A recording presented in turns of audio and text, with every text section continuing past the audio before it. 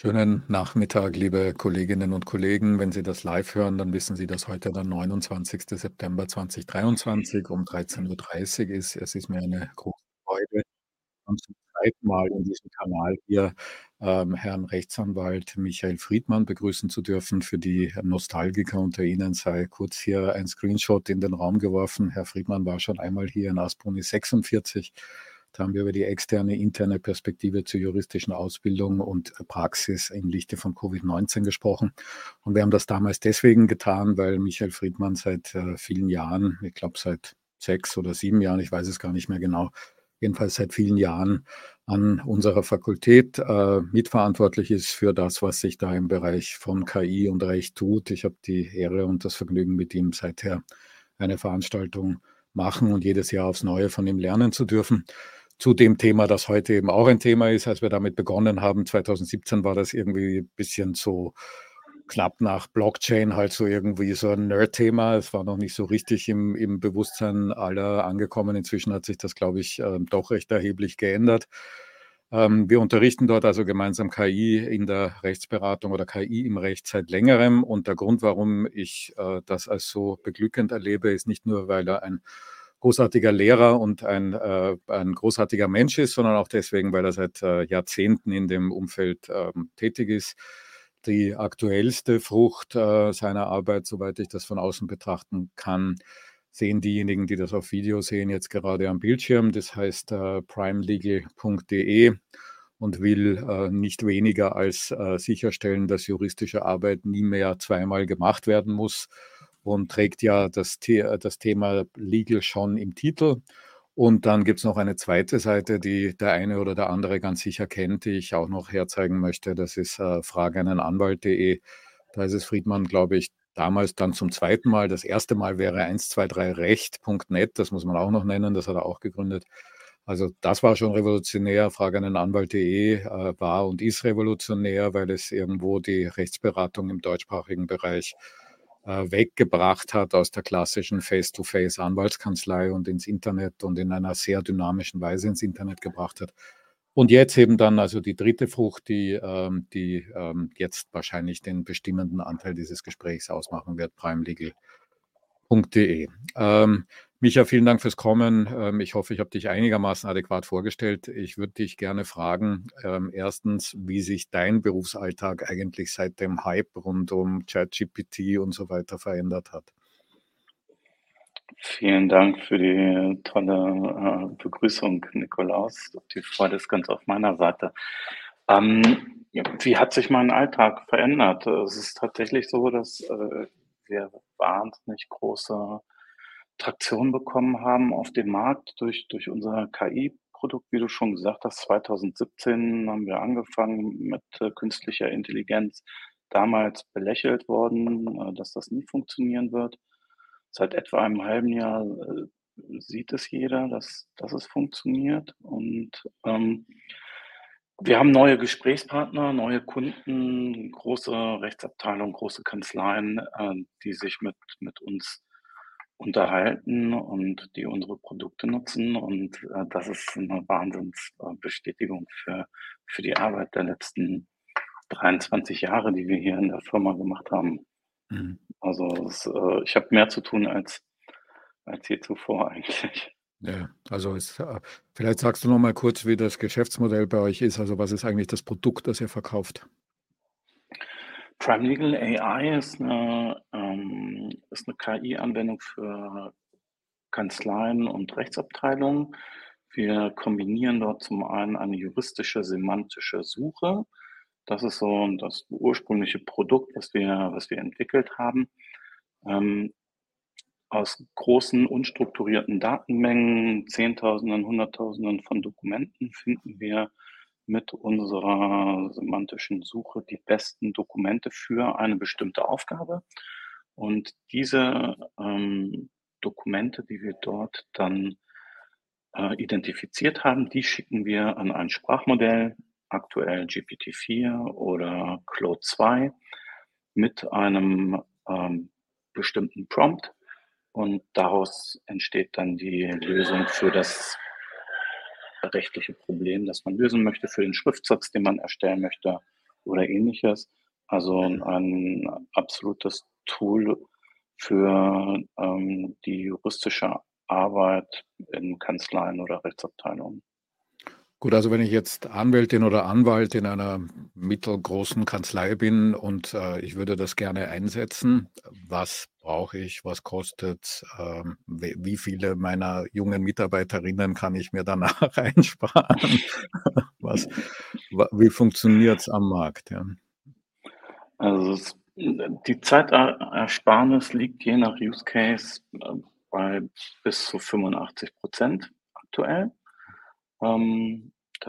Die 85 ist jetzt bei der Beantwortung von unstrukturierten Rechtsfragen Also, oder zum Beispiel so von. eine Frage: Schreib mir einen Kaufvertrag für eine Liegenschaft in Hannover. Wäre das ein typischer Prompt? Das wäre ein typischer Prompt. Das wäre Mhm, auch 'n typischer Prompt: „Schreib mir eine Klageerwiderung auf diese Klage mhm, nach dem bei uns in der Kanzlei benutzten Muster.“ mhm, Das wäre ein Prompt oder auch eine ganz, offene Rechtsfrage zu beantworten. mhm, Und mhm, da ist die Zeitersparnis nachgewiesenermaßen mit Zahlen belegt bei 85. Und mhm, das ist halt enorm. Man spart wahnsinnig viel Zeit. Preislich, liegen wir zwischen 100 und 900 € pro User pro Monat bei dem Tool, je nachdem, wie mhm. viel und wie häufig man es nutzen möchte und in welchem Umfang.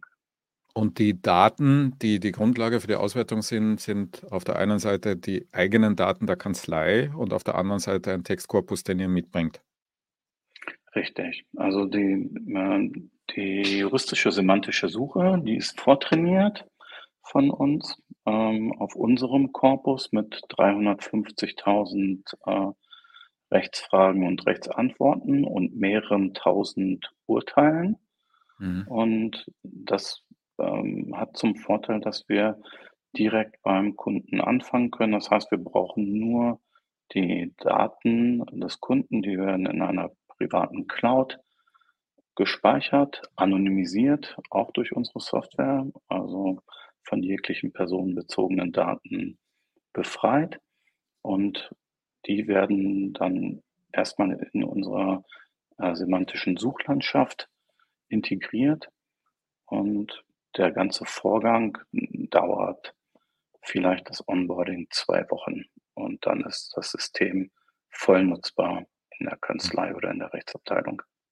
mhm. Heißt also, man braucht irgendwen, also sozusagen den IT-Menschen in der Kanzlei und der spricht dann mit jemandem von euch und dann wird 2 Wochen lang Daten integriert und dann ist es operativ, sagst du, und kostet 100 bis 900 € je nach Umfang pro Arbeitsplatz. Also, wenn ich jetzt 'ne Korrekt. kleine Kanzlei bin mit 5 Juristinnen, kostet es 500 € im Monat. Richtig, genau, Mhm. ja. O und, Und und du sagst also, bei Standardaufgaben Zeitersparnis 85. ja, Mhm. das klingt Deutsches äh, das Deu klingt mhm, das klingt, verrückt, wenn man das so hört, aber es entspricht tatsächlich der Wahrheit. mhm. Und beschränkt auf deutsches Recht. Beschränkt nicht auf deutsches Recht, sondern, Mhm. inter Aber der Großteil des international. Textkorpus ist ja Deutsch, ne? Also, ihr habt ja nicht wahnsinnig viel, Ja, das ist die semantische Suche, die ist ja vortrainiert. Also, mhm, die juristischen Zusammenhänge, die erkennt es auch in anderen Sprachen oder in anderen Jurisdiktionen. Wir mhm, haben jetzt, zum Beispiel Österreich, sind wir dabei, auch einen, großen Korpus, aus dem Ries, mhm, aufzubauen mhm, und, haben jetzt das Produkt auch schon ersten österreichischen Kunden vorgestellt, mhm, ähm, die tatsächlich sehr begeistert waren von der Leistungsfähigkeit. Und mhm, was Rechtsdokumente aus anderen Jurisdiktionen betrifft, können wir diese genauso verarbeiten. Die sprachliche Barriere ist dadurch, dass wir Sprachmodelle benutzen, auch überhaupt gar kein Problem. mhm, Es kommt dann tatsächlich auf die jeweiligen Daten beim Kunden drauf an. mhm, mhm. Okay, aber trotzdem kann's so sein, dass das System möglicherweise ja mal den Unterschied zwischen ABGB und BGB nicht so genau nimmt, ja, und dann irgendwie halt 'ne Auskunft, also, würde ich mal vermuten, dass dieses Halluzinationsproblem, das es bei ChatGPT ja Länge mal Breite in die Literatur hineingeschafft hat, hier erst recht gibt, ja, dass also irgendwelche, Antworten nein, sagst du? Gut, dann sag mal nein, dann Nein, frage ich weiter, nein. ja? Ja. Ne, tatsächlich, weil wir arbeiten anders. Dadurch, dass wir, zweistufig arbeiten, nämlich vorab unsere semantische Suche, ähm, dort benutzen, Mhm, haben wir das Problem des Halluzinierens nicht. Wir extrahieren aus den gegebenen Daten, aus der gegebenen Datenmenge die Daten, die wir als richtig erachten und geben dem Sprachmodell die Aufgabe: „Beantworte uns oder mach diesen Task mit genau diesen Daten.“ mhm, Und wir stellen das Sprachmodell ein mit, einer Vorgabe Temperature Zero benutzen wir dort. Die mhm, Temperature, die bezeichnet die Kreativität des Systems. ja, Und ChatGPT arbeitet, standardmäßig mit 0,7, also die Skala geht von 0 bis 1. Und alle anderen Produkte, die auf ChatGPT basieren, benutzen auch 0,7, also mit einer sehr, sehr hohen Kreativität. Und wir sagen: „Bitte gar keine Kreativität, null. mhm, Benutze nur die Dokumente, die wir dir zur Verfügung stellen.“ mhm, Und das Einzige, was natürlich passieren kann, ist, dass, die Dokumente, die wir benutzen, dass die fehlerhaft sind oder dass die nicht mehr up to date sind.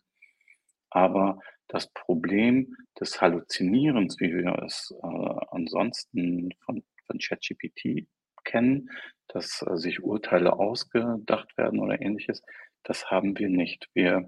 mhm, Wir bekommen tatsächlich dann, wenn Urteile zitiert werden, dann sind diese auch in den Quellen so genannt, mhm. wie sie dann benutzt werden. Okay, das heißt also, die semantische Suche setzt voraus, es muss irgendein Mensch dann sagen: „Okay, das, Dokument 1, 2, 3, 4 ist relevant, 5 d nicht, weil da geht's um österreichisches Recht“, ja?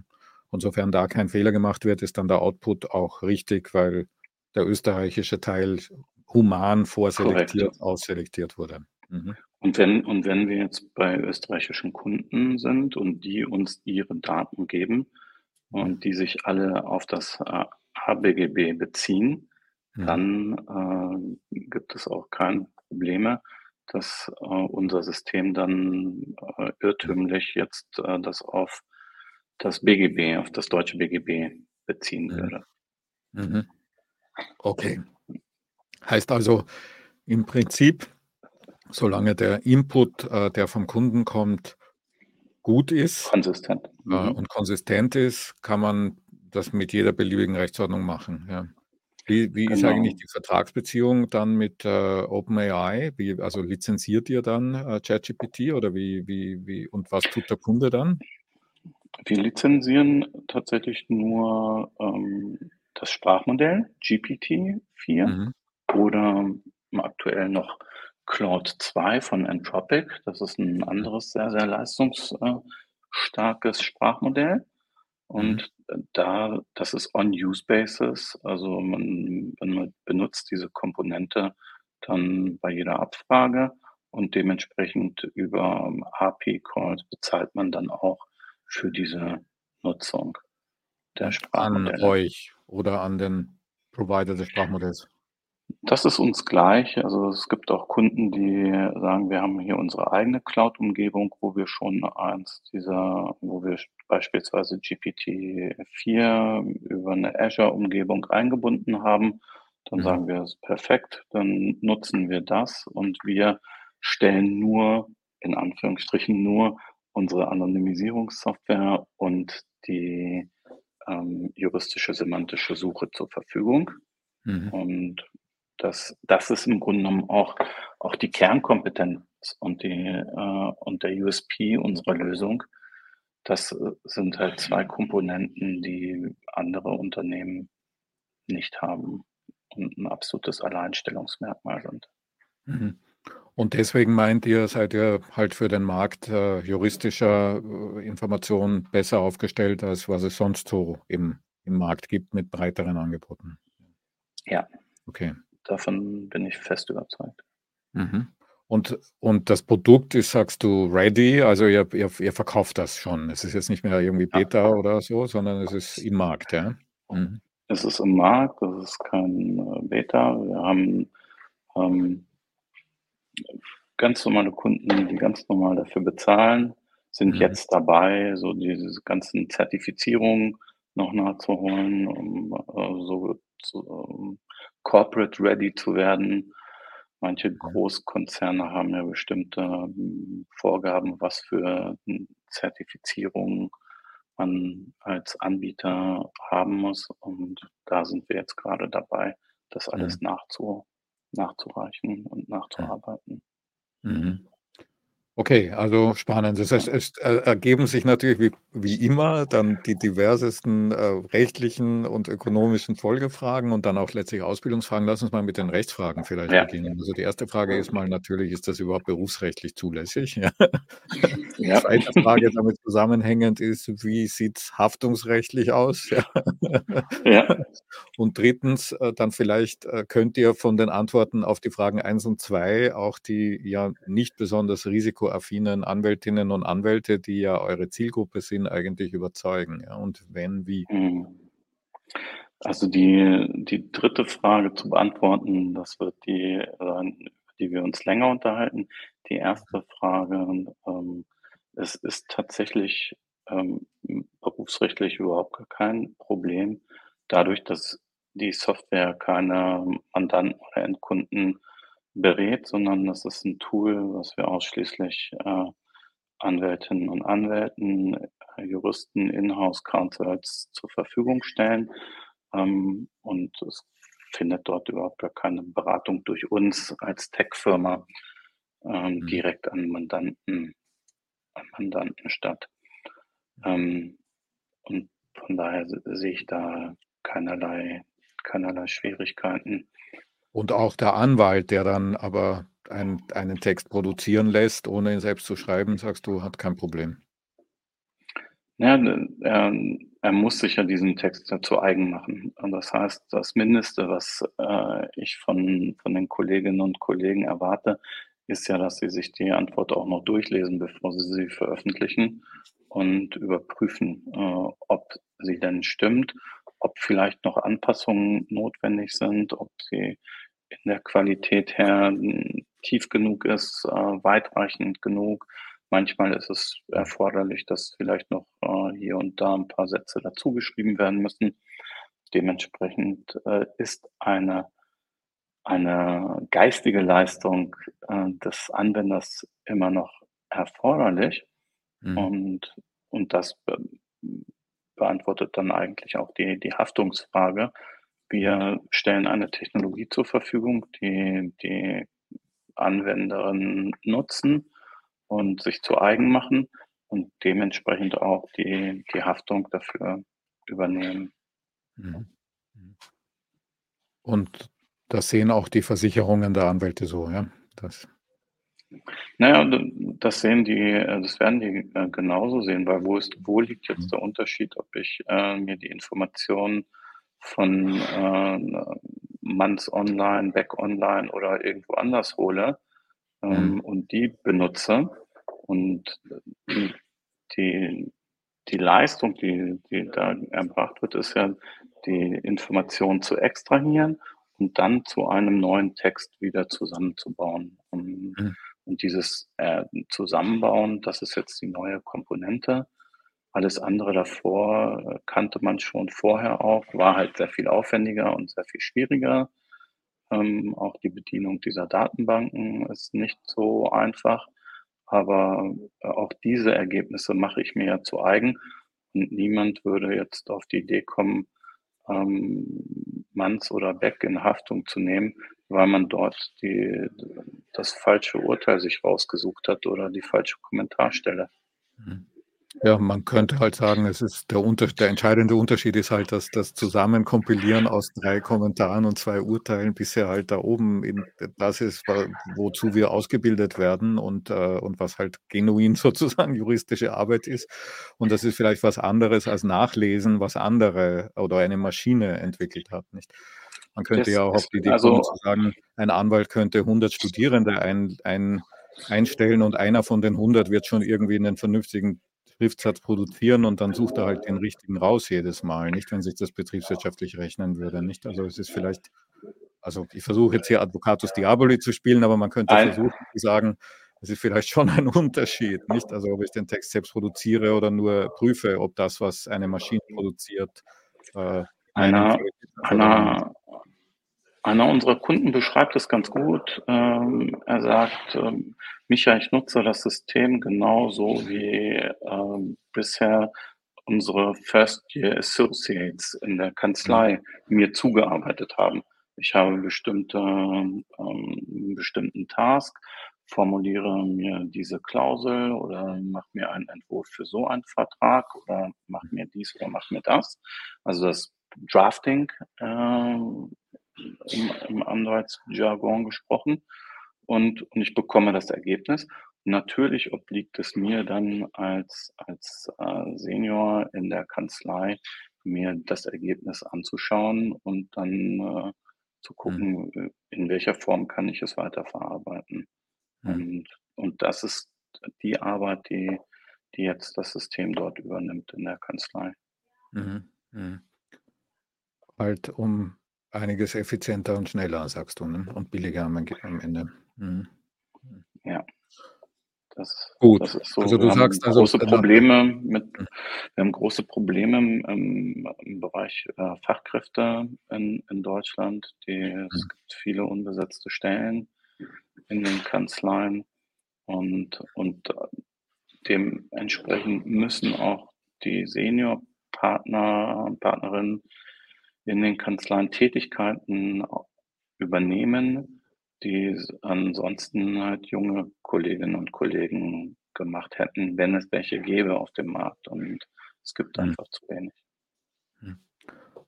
Also, das war jetzt in dem Nebensatz so erzählt, wir haben gar kein kein Nachwuchsproblem, weil die ja sowieso nicht mehr benötigt werden, nicht? Ja. Doch Ja, das Nachwuchsproblem besteht, weil, ja, Nikolaus, du musst ja sehen, du brauchst ja extrem gut qualifizierte und ausgebildete Juristen, die diese Systeme benutzen. Du kannst ja mhm, nicht irgendjemanden, da dran lassen.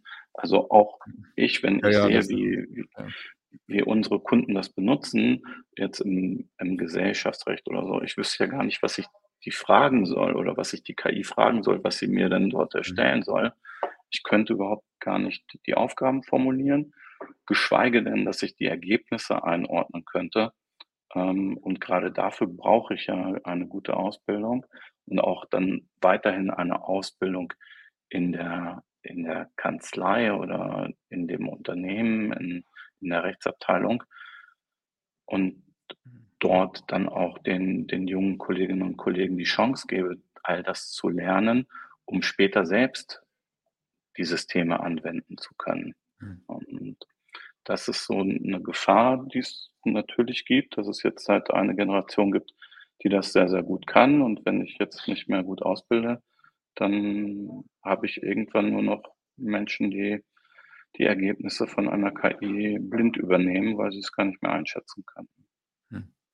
Ja, und das Problem wird halt sein, vermutlich, irgendwie eine sinnstiftende Tätigkeit für die Jungen zu finden, die auch Geld wert ist, nicht? Es kann ja nicht sein, dass man die einfach nur ausbildet, nicht? Die müssen ja auch irgendwas tun dort, nicht, was einen Mehrwert für die Kanzlei erzeugt. Und Formulieren Es schlechter Prompts wird nicht reichen, ne? es geht ja darum, Dinge nicht mehr zweimal zu machen.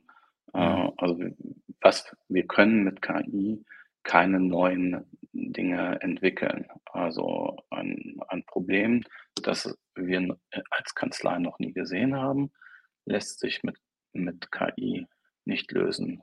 Das ist etwas, was immer noch gute Juristinnen und Juristen braucht, um neue neue Probleme lösen zu können. Und Mhm. dafür habe ich dann vielleicht auch mehr Zeit, mich mit diesen Problemen zu beschäftigen oder auch mich um meine Mandanten, um die Betreuung besser zu kümmern. Wenn mir lästige Tätigkeiten, die viel Zeit dauern, die wenig Spaß machen, wenn mir die von einer KI abgenommen werden. Was aber wieder dazu führt, dass natürlich der Mandant oder die Mandantin mit dem Senior reden möchte und nicht mit dem 23-jährigen, im ersten Jahr Stehenden, der gerade Das von der ist Uni kein kommt, ne? Problem der KI, Ja, das ist ja heute auch schon so, ja. ja, ja. Ja gut, aber bisher ist es halt oft in Kanzleien so organisiert, dass es letztlich pyramidenartig organisiert ist, nicht? Viele Junge, die schlechter Ja, bezahlt, irgendwie standardisierte Arbeit machen, die dann von 'nem alten Menschen oder älteren Menschen halt mit einem Aufschlag verkauft wird letztlich, ne? Und dieses ja, Pyramidenmodell, aber das haben wir auch schon vor 6 Jahren besprochen, nicht? Da war eigentlich auch die Prognose, dass das Pyramidenmodell irgendwie unter Druck geraten würde. Ist es wohl, aber weniger schnell, als man gedacht hat, ne? Kann man zumindest sagen. ja, Mhm. genau.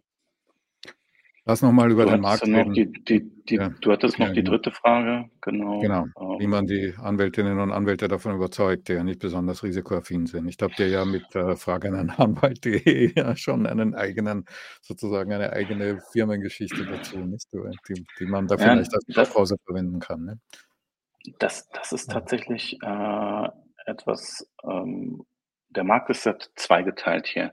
Wir haben mhm, zum einen die Rechtsabteilung, die, das sofort verstehen und, sehen: mhm, „Aha, wir können hier wahnsinnig viel Zeit sparen. Wenn wir Zeit sparen, sparen wir Kosten. Ähm, wann können wir das Ganze einführen?“ Weil diese Rechtsabteilungen nicht ihre Zeit weiterverkaufen wie eine Anwaltskanzlei. mhm, Und wenn ich jetzt bei einem, Partner sitze in einer großen Law-Firm, der 400 € die Stunde nimmt und ihm sage: „Pass auf, das, was du bisher in 'ner Stunde gemacht hast, das kannst du ab jetzt in 10 Minuten schaffen“, dann ist das natürlich erstmal hört sich das verlockend an, aber das bringt ja dann eine komplette Umstellung des Geschäftsmodells in einer mhm, Kanzlei mit sich. Also, was mache ich mit den gesparten 50 Minuten? Stelle ich die dem Kunden trotzdem in Rechnung und tue so, als wenn ich eine Stunde dran gearbeitet habe? mhm, Stelle ich dem nur 10 Minuten in Rechnung? Habe ich dann überhaupt genug Arbeit, um die restlichen 50, Minuten auch noch irgendwie abrechnen zu können? Oder machen wir eine Mischkalkulation und ich nehme nur noch 250 €? mhm, Das sind alles Fragen, auf die viele, viele, viele Kanzleien noch keine Antwort haben, die auf Stundenbasis abrechnen. In den anderen Kanzleien, wo es darum geht, jetzt in Deutschland nach der Gesetz abzurechnen, nach dem RVG. Wenn es jetzt darum geht, eine Klage zu schreiben, eine Klageerwiderung zu schreiben, da ist es auch für die Kolleginnen und Kollegen total einleuchtend, wenn ich das, wo ich einen festen Geldbetrag für bekomme, schneller, fertig bekomme, dass das nur 'n Gewinn sein kann. Und da in den Kanzleien haben wir es einfach mit unserem Angebot, zu punkten. Bei den Big Law Firms, da ist die Zurückhaltung tatsächlich noch spürbar. Ähm, man mhm. schaut es sich an, man evaluiert, man guckt, aber man weiß noch nicht so richtig, wie man das in das Geschäftsmodell integrieren kann. Das erzeugt eine interessante Verschiebung im Markt möglicherweise, weil ja dann die 400 € in der Stunde kriegen, die sie ja bisher deswegen bekommen, weil sie zumindest mit dem Anspruch, auftreten und den irgendwie auch überzeugend vertreten können, besonders qualitätsvolle Arbeit zu liefern, dann die sind, die am langsamsten die Technologie integrieren in den Arbeitsalltag, nicht? Was, wenn die Technologie funktioniert, langfristig negativ auf die Qualität sich auswirken wird, sodass der Markt sich, wenn man das so interpretieren würde, vielleicht irgendwie angleicht, ne, oder annähert oder zumindest diese Premium-Kanzleien unter Druck bringt, weiter unter Druck bringen wird. Ja. Also, irgendwann wird der Druck auch vom Kunden, vom Mandanten kommen, dass er sagt: „Ja, ich sehe das ein, die 400 € für die und die Tätigkeit zahle ich die, Mhm, weil es, tatsächlich dort auf die Expertise drauf ankommt. Aber für diese und diese andere Tätigkeit, bin ich nicht mehr bereit, diesen Preis zu zahlen, weil ich weiß, dass das mit Technologie, äh, mhm, in der gleichen Qualität und schneller gelöst werden kann.“ mhm, mhm. Mhm. Steht vielleicht sogar ein zweistufiger Markt, nicht irgendwie so zuerst den Wald und Wiesenanwalt, der das mit der Technologie vorschreibt und dann der Premium-Anwalt, die Premium-Anwältin, die das dann evaluiert um 400 € pro Stunde, aber dann auch nur noch liest, was vorher schon produziert wurde. Ja, also das machen die ja heute schon. Die lesen ja auch nur noch das, was Ja. ihre, Ja, ja. ihre Associates denen zuarbeiten. Genau. Mhm. Mhm. Mhm. Gut, heißt also, du sagst, ihr seid im Markt erfolgreich bei Rechtsabteilungen und Kanzleien, die nach standardisierten Kostensätzen abrechnen. Was verstehst du unter erfolgreich? Ohne dass ich jetzt Kennzahlen hören will, aber so, wie entwickelt sich das Geschäft so insgesamt? Also, das ist so, dass wir beispielsweise, wenn ich jetzt vom DAX rede, dass wir mit, über einem Drittel der Rechtsabteilungen aus, Mhm, DAX-Unternehmen, mhm, ähm, Gespräche über eine Einführung des Systems führen. mhm, Und aktuell ohne groß, Vertriebstätigkeit, entfaltet zu haben, sondern einfach nur dadurch, dass es uns gibt, dass, ich mhm, auf der einen oder anderen Konferenz, spreche und dass wir als, Anbieter schon seit 8 Jahren auch wahrgenommen werden auf dem Feld von, künstlicher Intelligenz und einfach der Anbieter sind, der die meiste Erfahrung mitbringt. ja. Ich würde gern noch mal zurückkommen auf unsere gemeinsame Zeit, die ja 2000 irgendwann 2 oder so begonnen hat in Hannover, aber dann in Bezug auf die KI-Vorlesung jetzt auch schon seit 2017, in Wien, sich wiederfindet. Und da Mhm. ist mein Eindruck schon, dass wenn wir an die frühen Jahre 2017, 2018, 2019 uns erinnern, da war eine gewisse Euphorie da, ne? Da hat man irgendwie schon gespürt, dass da was kommt und dann waren so 3, 4 Jahre Mühen der Ebene, so wo man halt gemerkt hat, dass also das insbesondere das Annotieren der Daten, erheblichen Aufwand produziert, ja. Ja, Und jetzt ist Zeit der Ernte, kann man das so sagen? Oder Zeit des das Beginns der Ernte? das kann man tatsächlich genauso sagen, Nikolaus. Also, all diese Mühen, die wir hatten in den letzten Jahren, wo es wirklich, um den Aufbau dieser Foundation ging, um das, Modell zu trainieren, das Ganze annotieren, unsere semantische Suche zum Laufen zu bringen.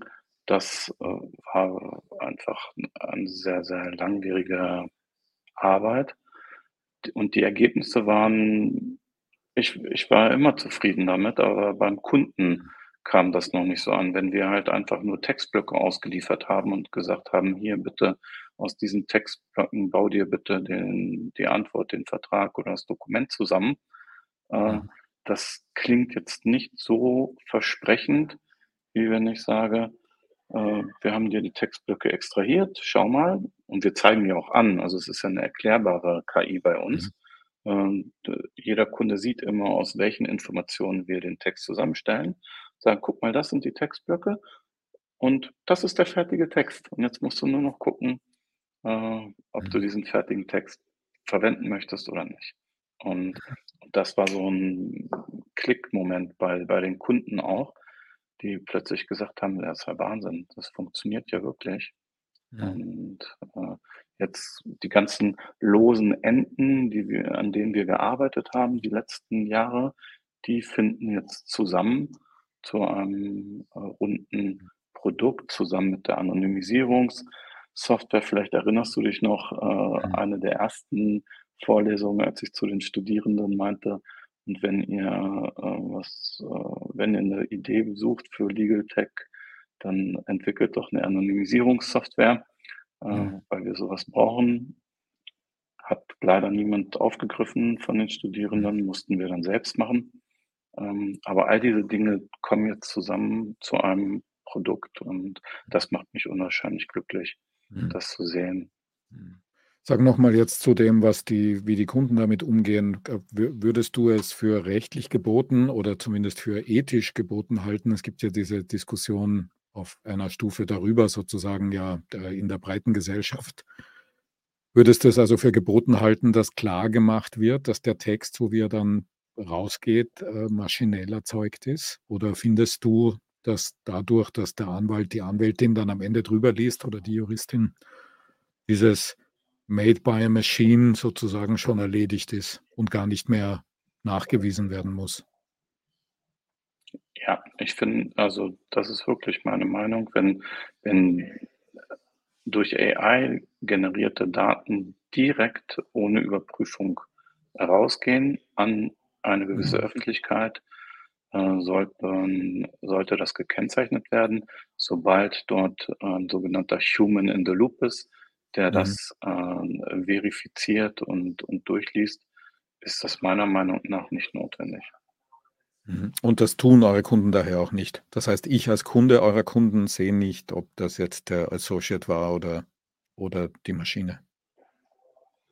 Das, Mhm. ist natürlich jedem Kunden, selbst überlassen, aber Ja. beispielsweise bei uns jetzt auf der Plattform bei frageinanwalt.de, da wird das nicht, gesondert, Mhm. dargestellt. Ja. Apropos, interessant, nicht? Da treffen sich die Plattformen irgendwie. Ich würde vermuten, dass eine von den doch recht vielen Anwälten, vielleicht lassen wir uns noch mal diese Seite zeigen, nicht? Also sieht man 420 Anwälte verfügbar und man sieht auch so Dinge wie günstige Rechtsberatung für 80 € Flatrate oder im Steuerrecht um 120 € Flatrate. Also ihr habt ja eigentlich schon bisher den Markt auch über den Preis, immer irgendwie zu, verändern versucht, ja. Also, ich würde vermuten, viele eurer Anwältinnen und Anwälte, die auf der Plattform sind gleichzeitig auch Kunden von Prime Legal oder zumindest potenzielle Kunden von Prime Legal, oder? Wir haben es mittlerweile auf die ganze Plattform ausgerollt. Also Mhm, jeder unserer Anwältinnen und Anwälte kann das benutzen. Es wird bei jeder mhm, Frage wird eine KI-generierte Antwort auch angezeigt hm, den Kollegen, und es ist freigestellt, ob sie diese benutzen oder nicht mhm, benutzen. Wir sind da jetzt noch in den Testphasen, gucken, evaluieren, wie ist die Akzeptanz, wie ist die Nutzung. Die Akzeptanz geht von: „Das ist unglaublich, mhm, vielen Dank dafür“, bis, „Ich bin doch nicht verrückt und helfe dabei, dass wir uns selbst abschaffen.“ mhm, Das sind so die beiden, Lager, auf den mhm, beiden Seiten. mhm, Und es erinnert tatsächlich sehr, an die Diskussion vor 20 Jahren, als wir Anwälte noch überzeugen mussten, im Internet aktiv zu werden. Ich kann mich sehr, sehr gut an einen Kollegen, erinnern, der mich mehr oder weniger rausgeschmissen hat aus seiner Kanzlei und gesagt hat: „Herr Friedmann, ich brauche das nicht. Ich habe keine Mandanten, die im Internet sind.“ mhm, Und, ähm, mhm, ja, ich habe im Rausgehen habe ich gesagt: „Aber dann werden Sie auch nie Mandanten bekommen, die im Internet sind.“ Und mhm, das erinnert, also die Diskussion, in der Hitzigkeit, wie sie jetzt, grade geführt wird, erinnert mich ein bisschen mhm. an vor 20 Jahren. Ja. Heißt also, wenn eine Anwältin oder ein Anwalt bei frageinenanwalt.de, die maschinengenerierte Antwort nutzen will, dann stimmt er oder sie gleichzeitig zu, dass das in den Textkorpus reinkommt, nicht? Also, es ist ein sich selbst verstärkendes System letztlich, ne? Das Auch, das ja. ja. Mhm. Mhm. Das macht die Wahl natürlich sehr schwer, nicht? Also, ja, vor allem, wenn man unter Kostendruck und also Zeitdruck operiert, ne? Aber Es ist gibt jedem genug, die's wollen, ne? selbst Also, nicht überlassen, ja, ja, ja. ja, ja. Spannend. Gut, Ja. wie reagiert denn der sogenannte Mitbewerb? Also, hast du den Eindruck, dass ihr allein auf weiter Flur seid oder wie würdest du die Landschaft so beschreiben? Nein, also, glücklicherweise nicht. Man merkt, dass eigentlich jeder Anbieter von Legal Tech-Lösungen nach Wegen, schaut, wie man künstliche Intelligenz Mhm. geschickt in das jeweilige Produkt einsetzen kann. Ähm, Groß unter Druck sind meiner Meinung nach Anbieter von regelbasierten Legal Tech Tools, Mhm. die ne, sehr, sehr zeitaufwendig sind in der Einrichtung und in der Pflege und jetzt durch, KI-Modelle meiner Meinung nach deutlich schneller lösbar sind. Und das ist so das Empfinden, was ich jetzt gerade habe, ist so AI, eats legal tech for breakfast. Mhm. Mhm. Und da jeder Legal Tech-Anbieter überlegt, wie man jetzt geschickt KI Mhm. einbinden kann. Mhm. Ich meine, ihr seid auch Was voll im was Feld. jetzt Entschuldige, sag nur. was jetzt das Training einer eigenen ständigen Technologie oder semantischen Suche angeht, da haben wir natürlich einen riesengroßen Vorteil, einfach durch die letzten Jahre. Aber es gibt genug Use Cases, wo so eine semantische Suche gar nicht notwendig ist für Durchsuchen von Akten beispielsweise und, Zusammenfassungen schreiben und Ähnlichem. Das sind so Felder, die jetzt mittlerweile jeder Softwareanbieter anfängt, in seine Anwaltssoftware zu integrieren. Also, Mhm. da tut sich jetzt gerade unwahrscheinlich viel und, ich ich wehre mich dagegen, hier von einem Hype zu sprechen, Mhm. weil, das ist kein Hype mehr, sondern das ist tatsächlich eine echte Disruption, die wir jetzt erleben. Mhm. Aber ihr seid in mindestens 2 Märkten drin, die sozusagen traditionell sind und die letzten 25 Jahre irgendwie überlebt haben. Das eine sind die Anwaltssoftwareanbieter, ne, da hat sich eigentlich in den letzten 25 Jahren erstaunlich wenig getan. Sieht noch immer aus wie in den 90er Jahren in den meisten Fällen. Und das zweite sind die Verlage, ne? Die sehen auch noch immer so aus wie in den 90er Jahren. Und in beiden Feldern ist dann so ein Produkt wie eures voll drin, ne? Also, ich brauche vielleicht gar kein Back Online mehr, wenn das, bei euch funktioniert, ne? Dann brauche ich vielleicht nur noch irgendwie ab und zu mal nachschauen, ob das dort dann wirklich steht, was da angeblich stehen soll, ne? Und ich brauche vielleicht auch keine echte Anwaltssoftware oder vielleicht brauche ich was, was integriert ist in die Anwaltssoftware, ja? Ist ja relativ schwer Ja. wahrscheinlich, sich da dann auch zu positionieren. Macht ihr Wir gerade oder sprechen jetzt gerade mhm, wir sprechen jetzt mhm, gerade mit ganz vielen. Wir sind mhm, gerade dabei, das in Anwaltssoftware, in Branchensoftware zu mhm, integrieren, unsere mhm, Lösung. Das bietet sich an. Wir sind kein Anbieter von Anwaltssoftware, werden das auch mhm, nie werden. Dazu fehlt uns auch das Know-how, ja, wie man Arbeitsabläufe strukturiert in einer Kanzlei. Bei den, Datenbankanbietern, bei den Verlagen, das ist eine andere, Situation, weil jetzt jede Kanzlei oder jede Rechtsabteilung theoretisch auch zum, Anbieter von Datenbanken werden könnte. Also, was spricht denn jetzt dagegen, von einer hochspezialisierten gesellschaftsrechtlichen Kanzlei, dass die ihren Textkorpus anderen mhm, Kunden, zur Verfügung stellt gegen eine entsprechende Lizenzgebühr mhm, und sagt: „Komm, wir haben hier Zigtausende von Vertragsmustern und Ähnliches erstellt in den letzten 20 Jahren, hochspezialisiert. Das ist ein Content, der in der Qualität weit über das hinausgeht, was ein Verlag, bieten mhm, könnte. Und wenn das über solche Plattformen wie unsere jetzt einer Vielzahl von Kunden gegen Lizenzzahlung nutzbar gemacht werden kann, dann kann jetzt, jede Anwaltskanzlei kann zum Popstar werden Mhm. und seine Werke selbst auch vermarkten. Und unter der Voraussetzung, dass es sich finanziell rechnet, kann das auch attraktiv sein, denn die Verlage funktionieren ja längst schon nicht mehr so, dass man da hingeht, weil man Geld verdienen möchte damit, nicht? Also, wenn man nicht gerade ein Ja, Lehrbuch schreibt, ist das ja ein Verlustgeschäft, ja. ja, das stimmt.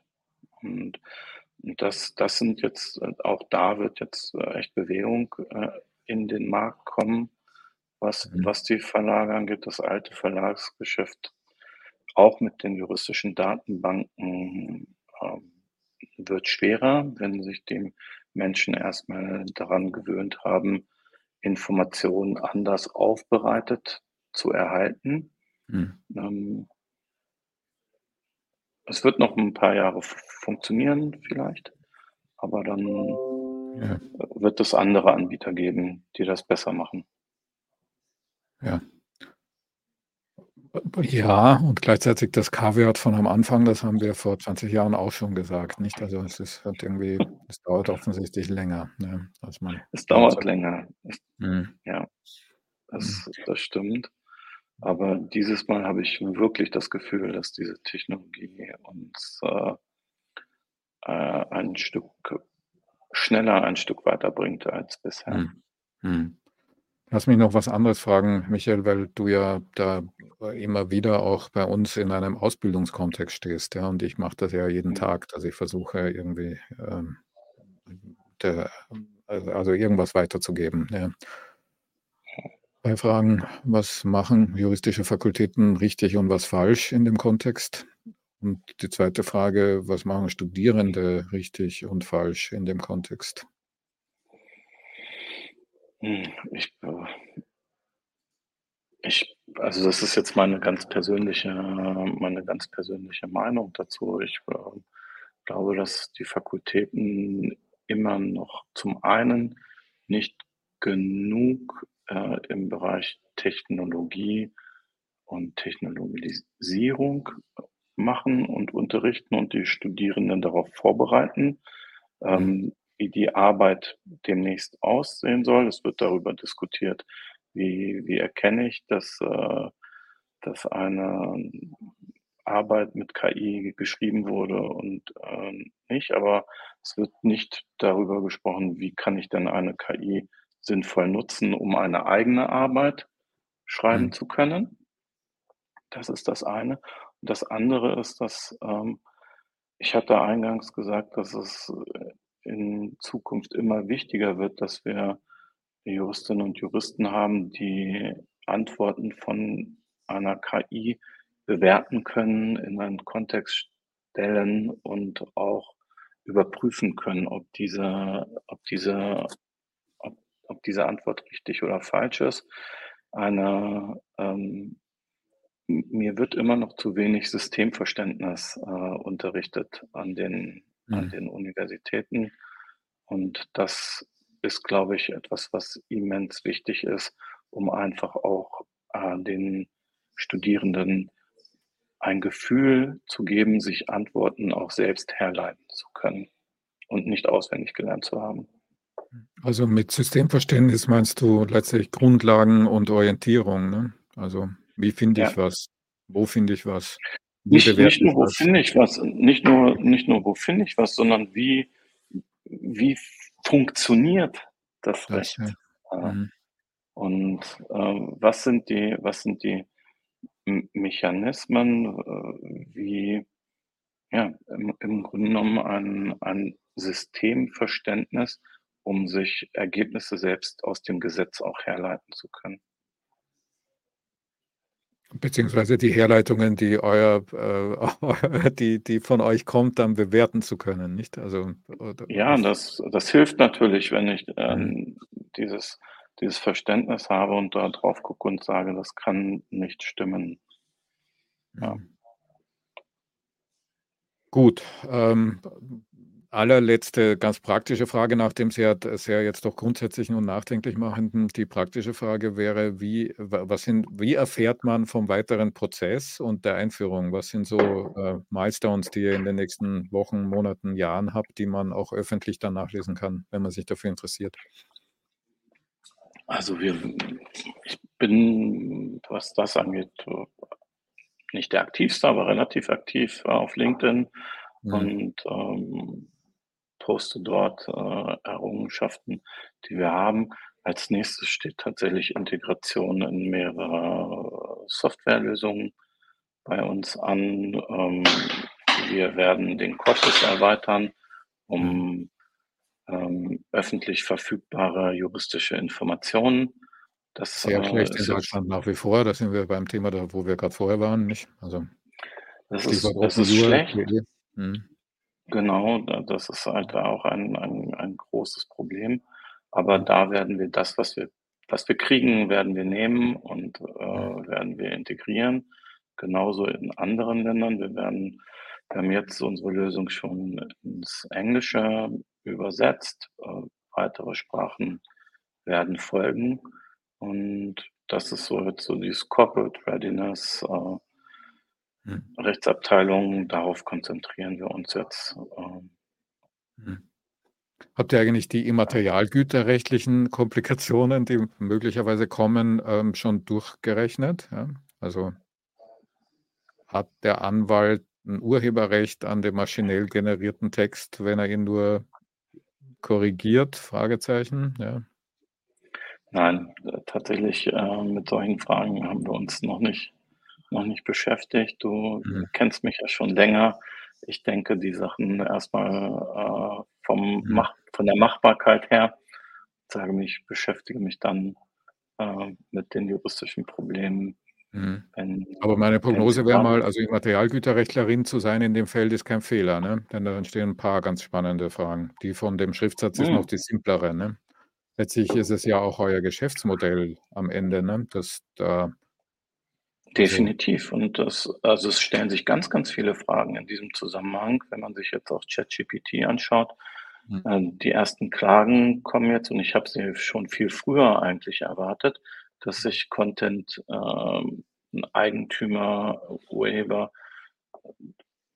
dagegen wehren werden und sagen: „Wieso habt ihr eure KI mit meinen Inhalten trainiert und, mhm, wieso weiß ich davon nichts?“ mhm, Und das sind das sind Probleme, die jetzt in den nächsten Jahren überhaupt erst aufkommen und gelöst werden müssen.